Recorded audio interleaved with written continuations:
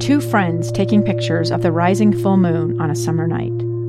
Two teenage kids doing what teenage kids do. When a stranger with a gun and a death wish changed everything.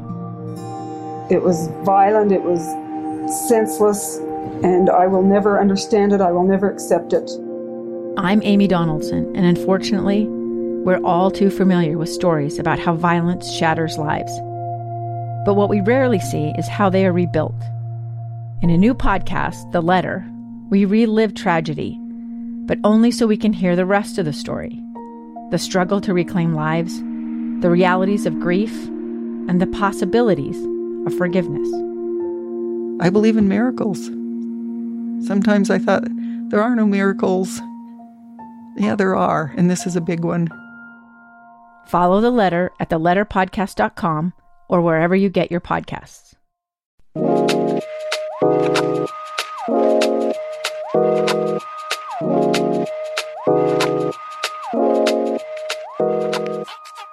Hello, everybody, and welcome to another episode of Thorough Talk.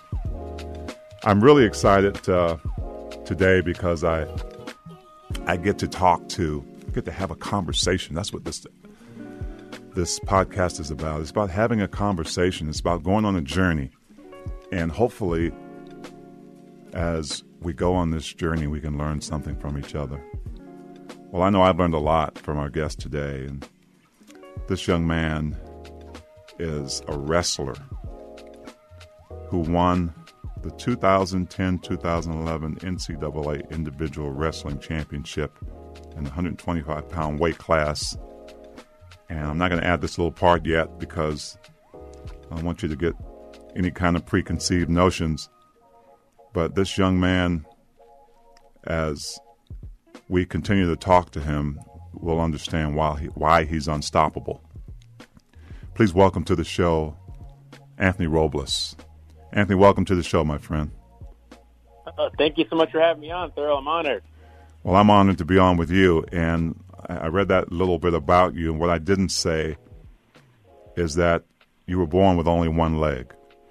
And so when we are taken on your journey, I want you first to go back and talk to me about your childhood and growing up and sort of that beginning that molded you into the unstoppable. Sure. Well, my mom, she had me when she was pretty young. She was 16 years old, and she had no idea that I was going to be born missing my leg. Actually, the doctors weren't even expecting that. So from what she tells me, the day I was born, they actually took me out of the operating room without letting my mom see me because they didn't know if I was going to literally just die right there on the table. So they were running all these tests, trying to figure out what was going on. Meanwhile, my mom, she's still in the room asking all these questions, asking what's going on, and no one's telling her anything. And she said finally the head doctor came back into the room after a bit and said, your son's going to be okay, but he was missing his right leg. He was born missing his right leg. And, from day one, my mom, obviously it was a shock to her, but from day one, she kind of made that decision to where she wasn't going to let this challenge become my excuse. Right. Whereas people might call it a disability or, see me for lacking something, she knew that it was all going to be about my mindset growing up, and how I approached things and how I viewed this challenge. And so, from a young age, I always learned that there's nothing I couldn't do.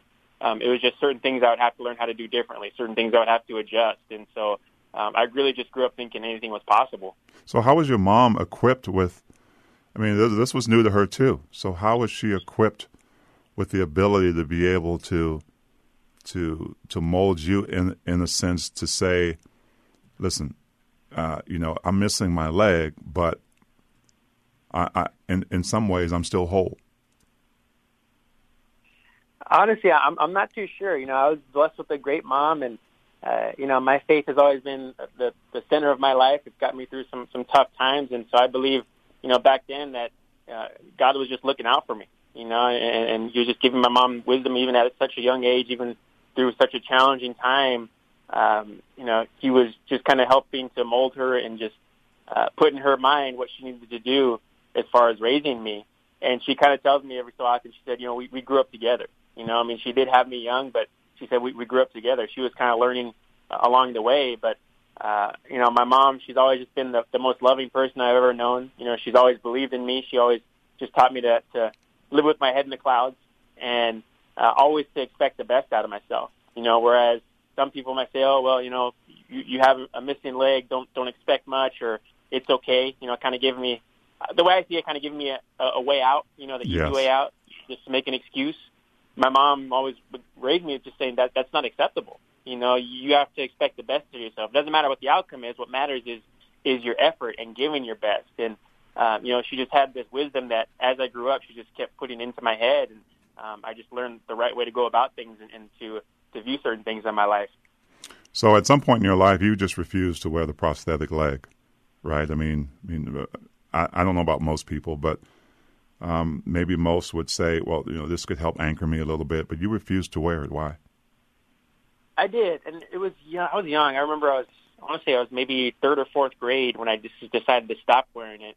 And the reason for that was because back then, the technology is nowhere near what it is today. I mean, now the legs and the prosthetics are so high tech, but back then I just remember it was a really heavy piece of wood, and because I'm missing my leg above the knee, I'm missing my leg all the way to the hip. So the socket, the part that kind of basically goes around my body to support me while I move the leg, it's really high up. So I tell people just to imagine, like, it's almost like you're wearing like a cast around your rib cage, like a body cast. Yes. And so I just remember it was really uncomfortable. It would pinch me every so often. And, I mean, being a kid, everyone else, all the other kids are running around the neighborhood. They're riding their bikes and jumping on and off things. And with that leg, I just felt like it just really slowed me down. It just kind of prevented me from being like everybody else. And so my mom, she was she tried to convince me just to give it some time, but every time she'd put it on me, whenever she would look away, I was just trying to rip it off. And I would try to hide it in the house somewhere and tell her I didn't know where it was. But I think after a while, she just supported my decision. I think she understood that I needed to find my own way. Yes. I needed to figure out things on my own. And she gave me that option. And so I went with the crutches, and which is really what I use today primarily. And it just helped me to get around quicker. It made me stronger, but it helped me to feel just like the other kids in a way, which I guess kind of sounds weird, because here I am, I'm exposing my difference, by showing that I'm missing a leg, but I felt like I could show the kids and really just show myself I could do anything they could do. It was just different. Well, and I know as much as you were trying to be like all the other kids, it's a cruel world, Anthony, right? So you couldn't have gone through that and everybody treated you normal, especially being that young. Unfortunately, you're right. I did have some experiences growing up. I remember, I think it was maybe third grade. It was my first day at school. I just remember going to school, and they have recess before class starts. So I'm out there at recess. I'm excited, looking at all these new kids and new friends I was going to make. And I remember just seeing the swing area, and there was a tire swing, and there was a couple kids playing on it. And I just remember going over there and just being really excited, just wanted to play with them. And I asked one of the kids if I could jump on, if I could play with them. And one of the boys looked at me and he said, "I don't want to play with you. You're missing your leg."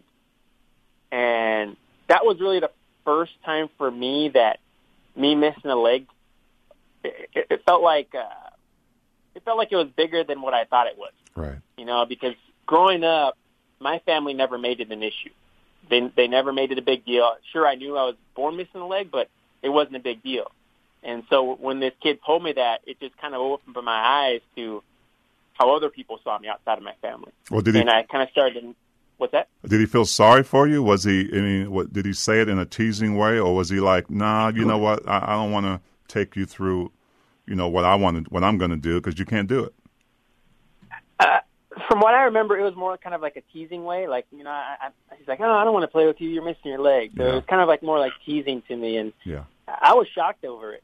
But it's just something that I got used to, just growing up, and I started to notice things like that, a little bit more. Not just so much people saying things like that, just being harsh, but, I started to notice looks more, people just kind of staring at me when I'd go to the grocery store and things like that. So it did affect me, but because I had such a strong support system back home with my mom and my siblings, it was always nice just coming back home because I felt like that was where my strength was at. That was where I could find that shelter and just get that support. And I was ready to go out and face the world the next day. Well, speaking of strength, I read that in the 6th grade you set this record for the most push-ups by any member of your school. Is that when you started to discover how driven you could be? I know push-ups are push-ups, but you've got a kid with one leg who's just kicking everybody's butt in the strength area. Yeah, I guess it was right around then. I just remember my stepdad. He was really big into sports growing up. We're huge Raiders fans, so every Sunday we would go to church and then we would watch the Raider games and barbecue. That was our tradition. And he was big into weightlifting. He had a weight set in the garage, and so I just remember just kind of watching my dad, just being around sports or watching sports, and I guess I just kind of got that competitive nature, especially with a bunch of boys in the house. So, when I did that push-up competition, I just really enjoyed it, and so I started just kind of finding new things to challenge myself. I was like, oh, this looks like fun. I'm going to climb this pole. I'm going to see how many pull-ups I can do. I'm going to do this. I'm going to do that. And it was just fun to just really see what my limits were, to kind of test and see what I was made of. Because, here everybody else was kind of having these low expectations of me. But, for me, like I said, my mom, she raised me with my head in the clouds. So I just wanted to see how far I could go. So let's talk about your journey into wrestling. I mean, what got you into that? Did you have like a fight with a kid at school and you won and decided, hey, I can take this somewhere? Or how did the wrestling thing come about, Anthony? Well, it was actually it was pretty neat how it all came about. It was very it was totally the plan from above, because I grew up in California up until I was 14, and I had really no idea what wrestling was. I had no exposure to it. But my cousin, who lived in Arizona, we would talk on the phone, and he was a wrestler. So, we would catch up on the phone, and he'd say, you should try out for the wrestling team, see if there's any wrestling clubs around you. And my mindset was, I want to try football. That's what I want to play. But we moved to Arizona. Wait. What? Your mindset was what? I know I heard you right. I wanted to play football. Okay. All right. Yeah, okay, keep going. I wanted to play football. Okay. And, yes, so I did play football, actually, from 6th grade to 9th grade. I played. How did that work? I just hopped around the field. So, I mean, wide receiver, quarterback, tackle. I was defensive end my freshman year, and 6th and 7th grade I played safety. So I could hop around pretty quick.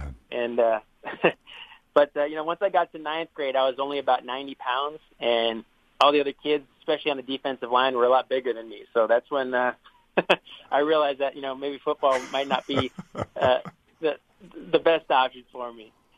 But that freshman year, I just remember, like I said, only being 90 pounds, and so football wasn't really working out too well. But my cousin kept pushing wrestling. He's like, just try it out. And I remember we're hanging out at my grandparents' house one day, and so he starts talking to me and says, hey, I want to bring you to practice. I want to bring you to wrestling practice, and you can lift weights. He's like, you don't even have to wrestle. You don't have to try it. Just lift. And, so I'm there. I'm lifting, watching these guys do all their drills and their wrestling moves. And I was like, oh, this is pretty cool. This looks pretty neat, but still no real interest in it. And I just remember his coach comes by and starts talking to me and says, hey, our lightweight, our 103-pounder needs someone to wrestle with. Would you mind rolling with him today? And I actually turned him down. I said, no, thank you. I'm okay. Yeah, I said no. But my cousin, he walked back into the weight room after his coach left. He's like, hey, my coach said he wanted you to try it out. You said no. I was like, yeah, I don't really want to do it.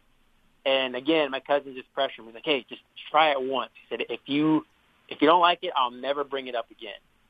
And so I'm thinking, I just want to get my cousin off my back. Just, I want him to leave me alone. So I'll go for it. And sure enough, I stepped out there on the mat, didn't know what I was doing. I was just thinking football mentality, just tackle the guy to the ground.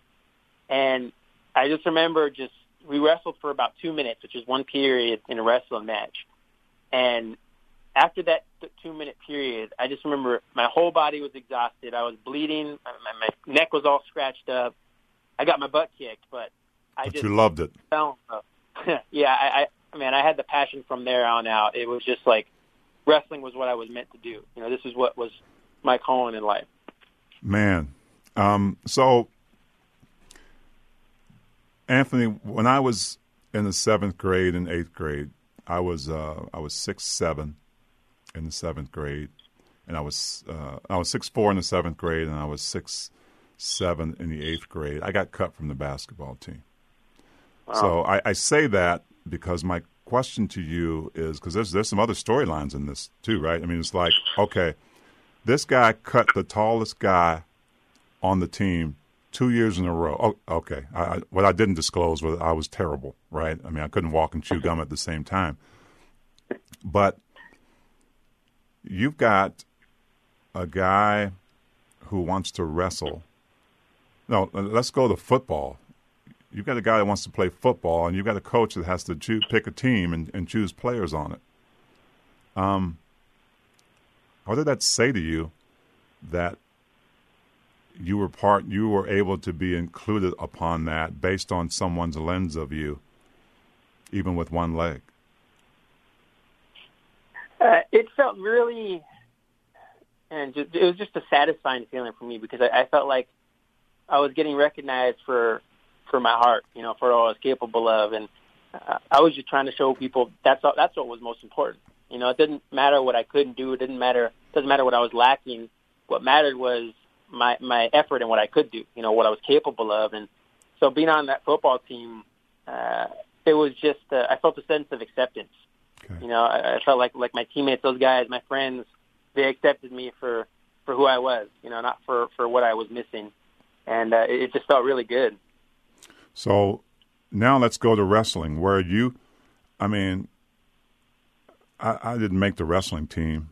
I mean, they had to untie me from like this pretzel.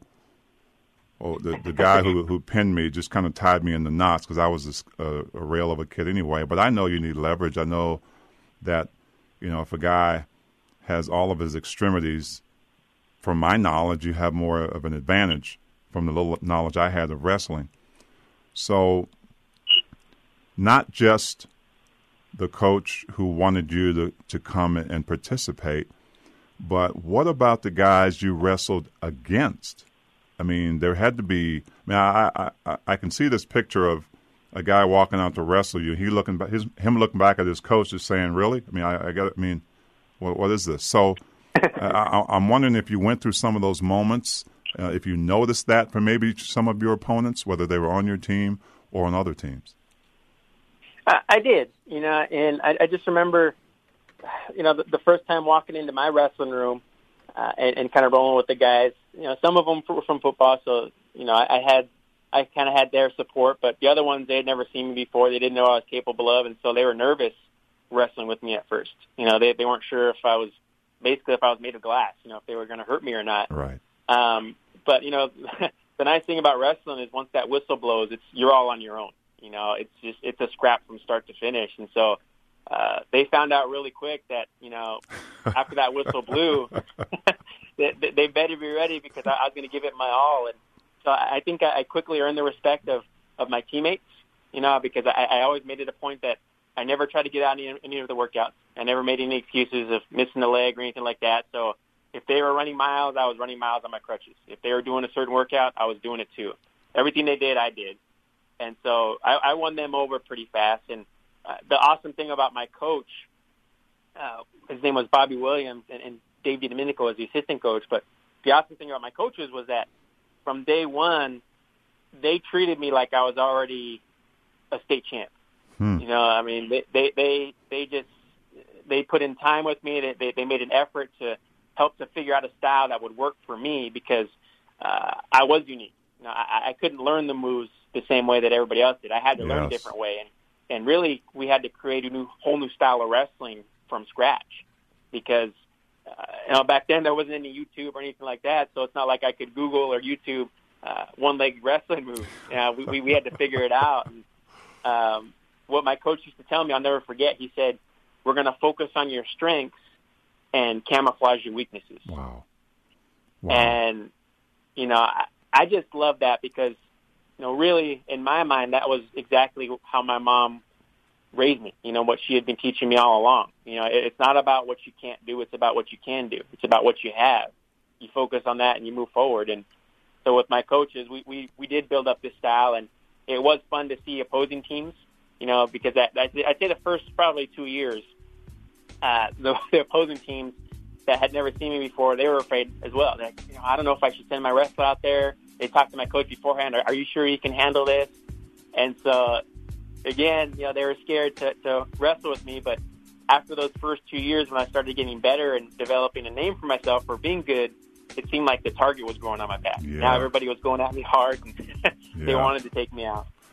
Oh, man. Hey, you just gave me kind of those hair-raising moments with some of the things you said. And granted, I shaved my head the other day. But, it's amazing just to read your story and now to talk to you about it. We're going to take a quick break right here and continue that conversation with Anthony Robles. We'll be right back.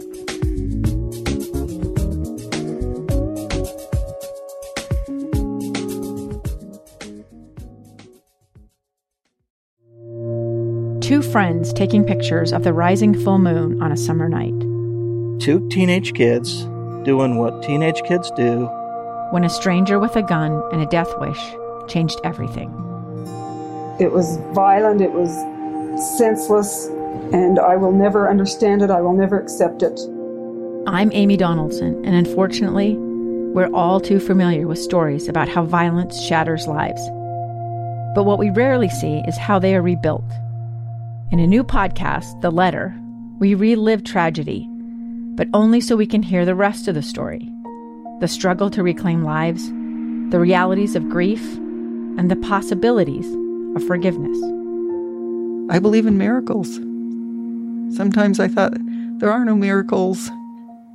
Yeah, there are, and this is a big one. Follow The Letter at theletterpodcast.com or wherever you get your podcasts.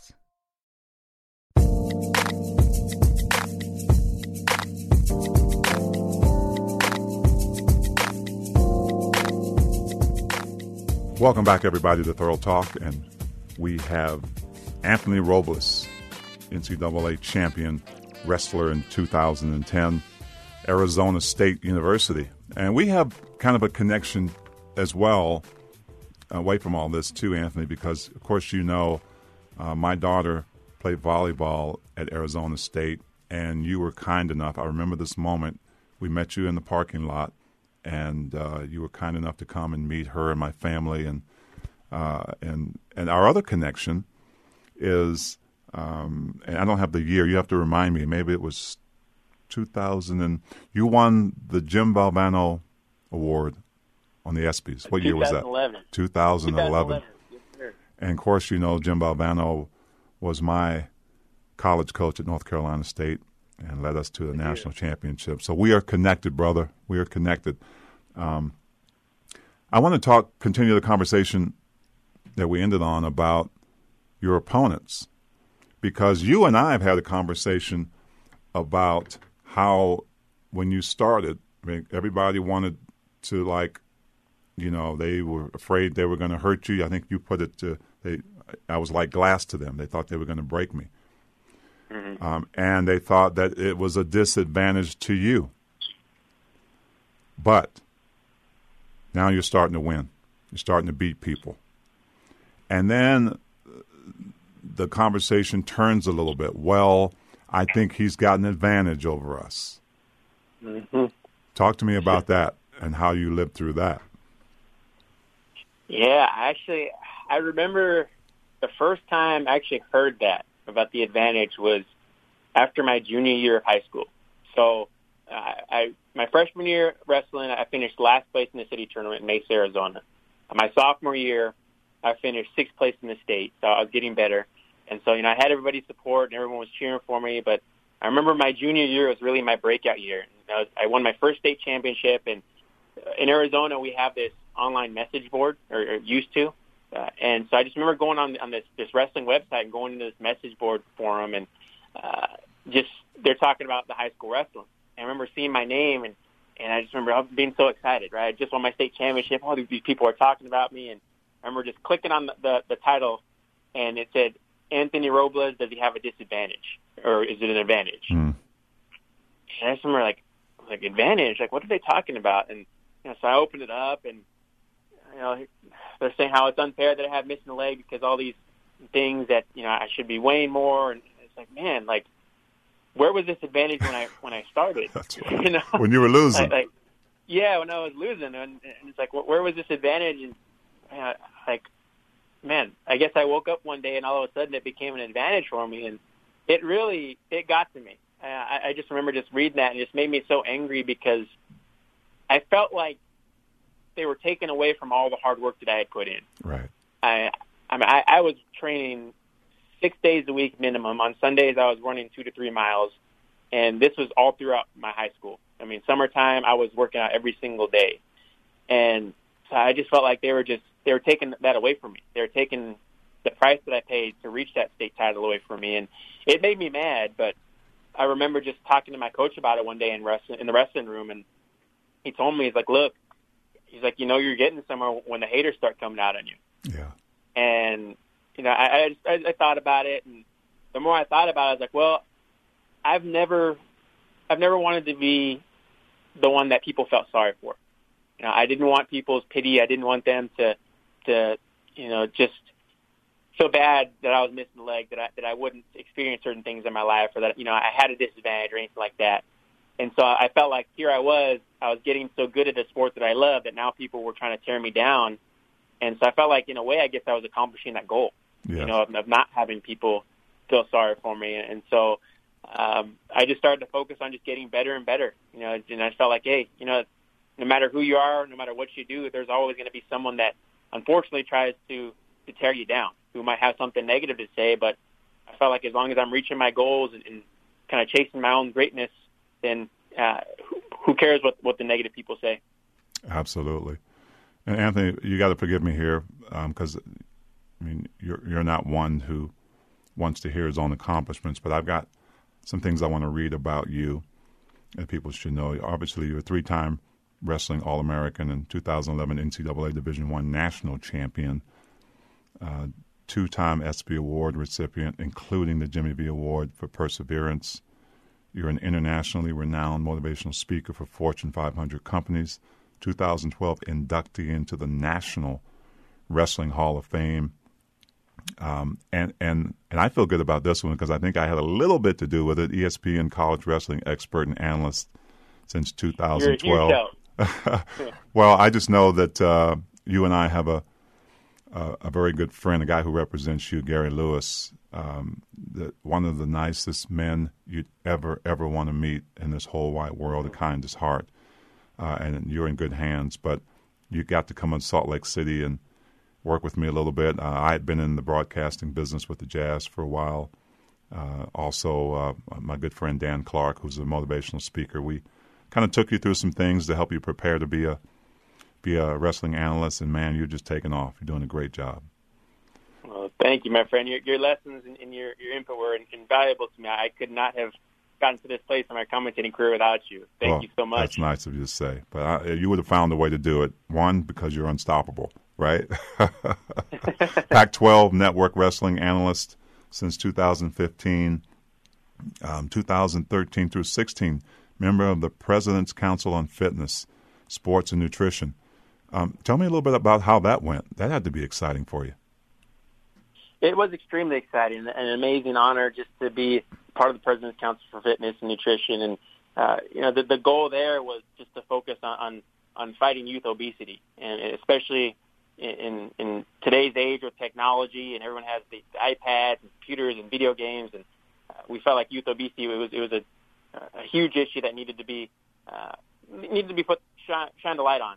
Right. And so, and just to be a part of a great cause and to be able to support the President Obama and the First Lady, it was just, man, I think I went to the White House about 6 or 7 times for meetings for the Fitness Council. I got to travel across the country, different states, different school districts to speak to the kids, and we followed and supported this initiative called Let's Move Active Schools.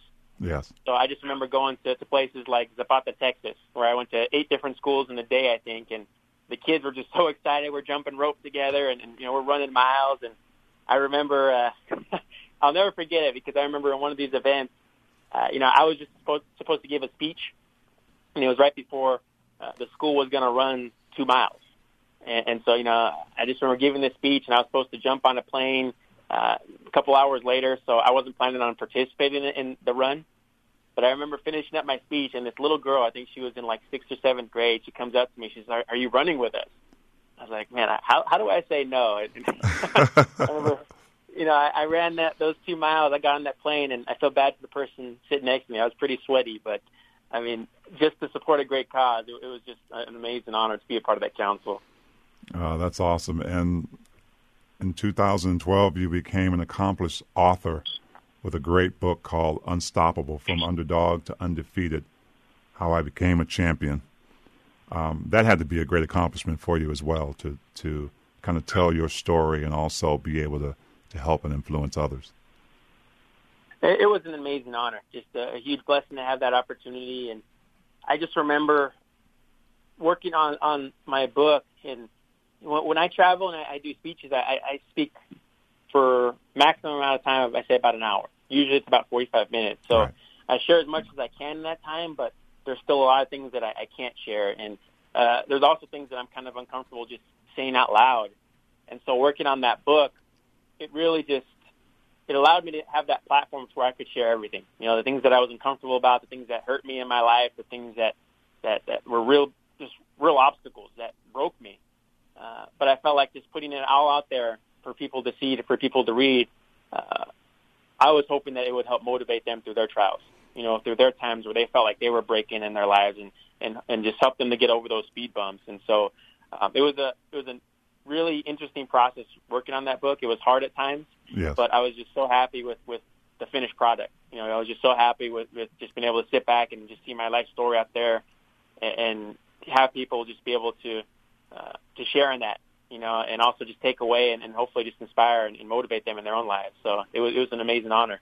Well, you did a great job, and it's just a perfect name for you and the guy that I know. And listen, frankly, Anthony, not many people get to have their life story produced as a movie, right? And production starts right second quarter this year on a film based on your life. And I think I know this guy who's producing it, like The Rock, Dwayne Johnson. Tell me about that. Sir. I've just continued to be blessed in my life. It's really still a dream just saying that and hearing you say that Dwayne Johnson is going to be producing a movie about me. But yes, we are currently in the pre-production stage right now. We're getting ready to start filming, hopefully here pretty soon. But and tell me he's going to play you. Well, I'm not allowed to say just yet. I know you're not.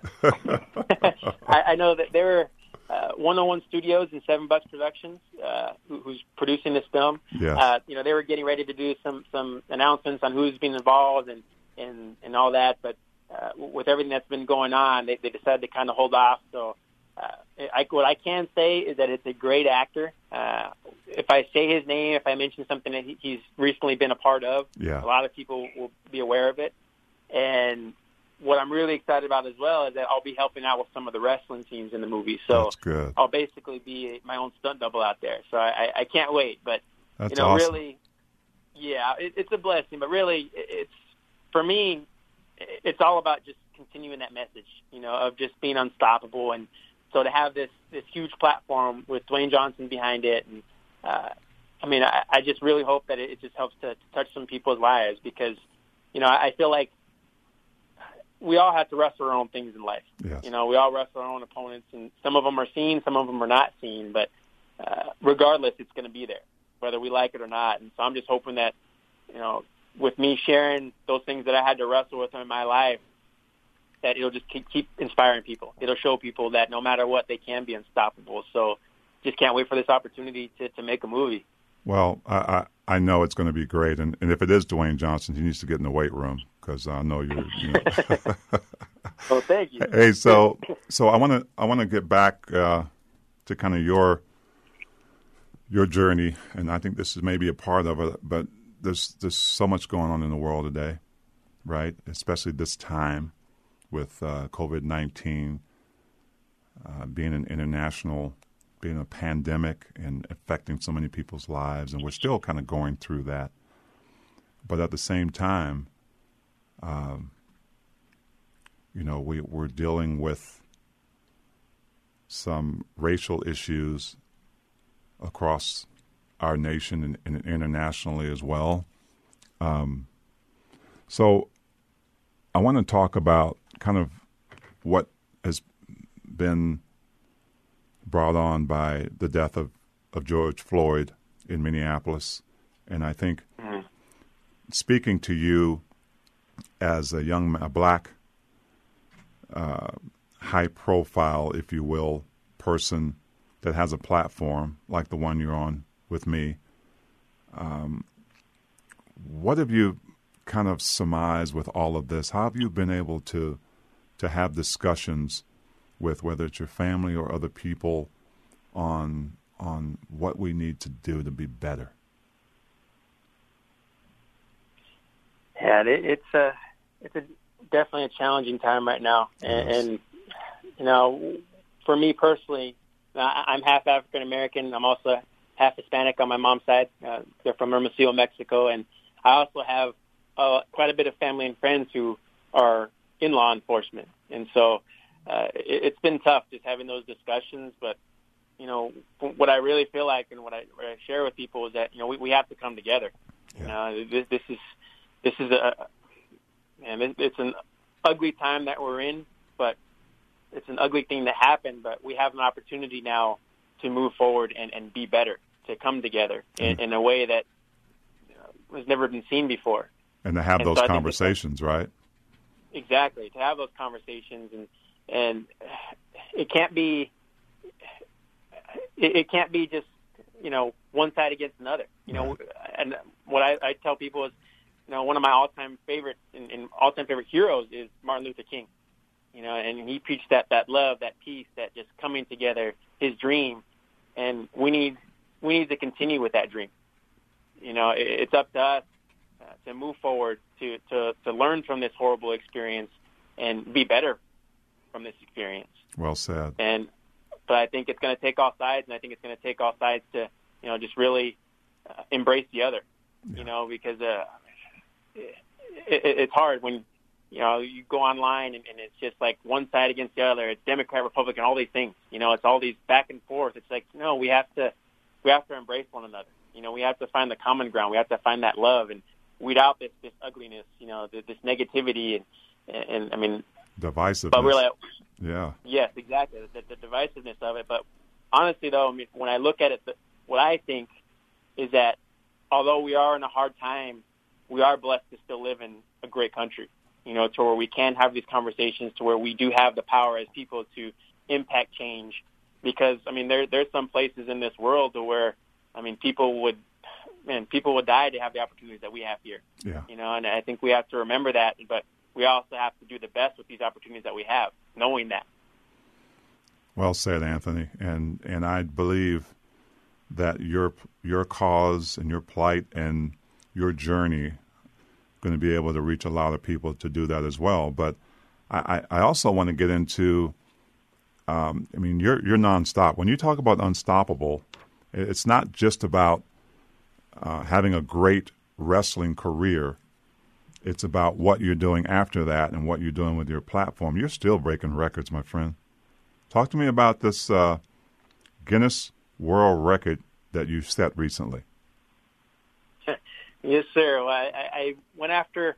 I started getting bored. I got to tell you how it started first. I started getting bored. I didn't have a physical challenge after wrestling. I was lifting weights, but there was nothing to really push me. So I just decided to go after some Guinness World pull-up records. And so I was honored to have an opportunity. Last year, I broke the record for most pull-ups in a minute. I did 62.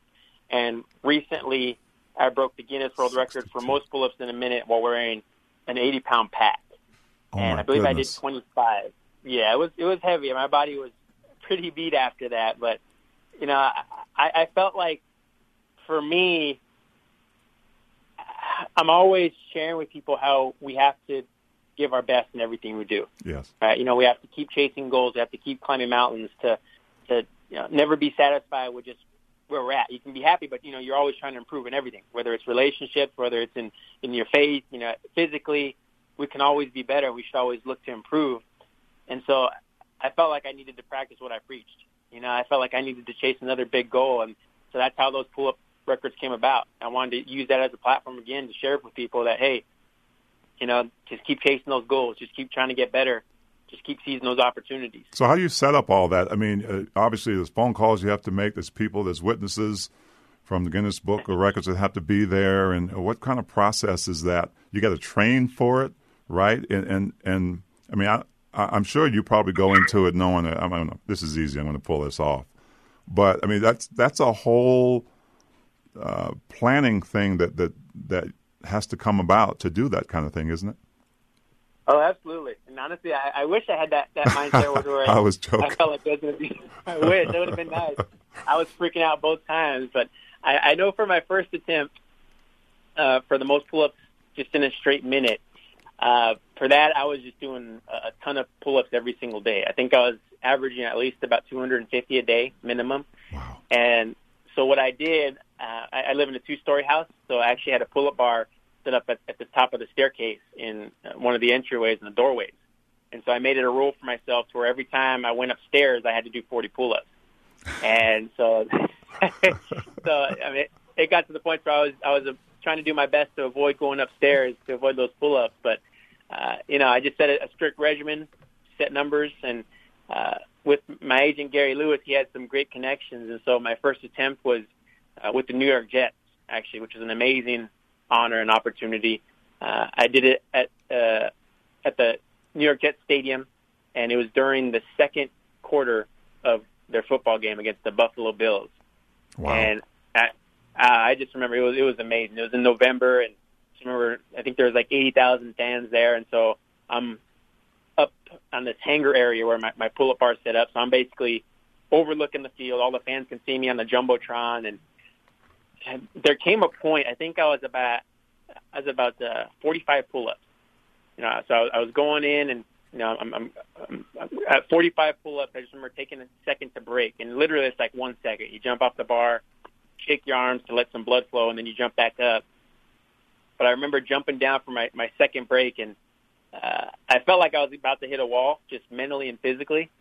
And it was just like right at that moment, I just remember the crowd just got really loud. They just really got into it. And man, they carried me through the rest of the way. I just remember thinking, I'm taking this home. I lost track of how many I did. I ended up beating the record by 1, but it was such an amazing opportunity and experience there. And they probably have to tell you because in my book, a pull-up is I put my arms up, and if my hair touches the bar, that's a pull-up for me. But I'm sure specifically you've got to do it the right way or it doesn't count. Yeah, they're very strict. And for the pull-ups, it has to be all the way up so your chin clears the bar, and then your arms have to be straight, locked out for a full rep. So chin above bar and then all the way down. And you can't rock your hips. So if your hips break the plane, it doesn't count. And so we actually had 3 cameras set up from different angles. So I had one from the front, one from the back, and then one from the side. And we threw in an additional 4th camera just to be safe. Yeah. So, I'm surrounded by cameras recording. We had 2 timers taking the time, and we had 2 counters counting my reps. They had to sign off on official waivers because, there was 2 ways to go about it. You could either do it on your own, which is cameras and judges on your own, or you could have an official judge on the spot, which costed money. So the first one we did on our own. So it was a big process. There was a lot of people involved to put it together, and it was just to have it all come together and be able to celebrate that record with my team was really special. It was cool. Well, just so you know, my pull-ups, my feet are on the floor. I'm 7 feet tall, so I just go on my tiptoes. That's a pull-up for me. So I envy you. Oh, Anthony. So, okay, what's next, my man? I know other than the movie, you've got some other records you want to break, some things you want to accomplish. What's next in the life of Anthony Robles? I'm blessed. There's plenty coming up next. Recently, like I said, I did the 80-pound record, and I was at a NASCAR race. I'm training for another record possibly right now. It's 100 pounds. Most pull-ups in a minute with 100 pounds on my back. But really, right now, with everything going on, I just feel like I really want to just focus on, like I said, using that platform. Yes. Just to help share with people, to inspire, and especially right now, just to spread the love. Spread that message of unity and just coming together. So I'm actually in the process right now of putting together my own podcast called the Unstoppable Podcast. I like it. I love it. Yeah, I can't wait. So just trying to use the opportunities in front of me to the best of my ability and just sharing with others to keep being unstoppable in this world. I love it, Anthony. I am so honored and blessed to have you on this show. And I know that whatever you decide to do in your life, you will continue to have that moniker. You will be unstoppable, and you will teach others to be able to do that themselves. And I've seen you in action. I've seen you step into a room and talk to people about not limiting themselves and continuing to dream regardless of what the situation is. So thank you so much for being with me today and being with all of us. All the listeners out there will certainly gain a lot of knowledge and inspiration from the things that you're doing. Appreciate you being on the show, and take care of yourself, man. Take care of your family, and I'll see you down the road, my friend. Thank you so much, my friend. It was an honor to be able to share today. Thank you for having me on. My pleasure, Anthony. Thank everyone so much for listening this week. We'll be back next week with another guest, but in the meantime, take care of yourselves, and God bless. This is Thorough Talk, and I'm out.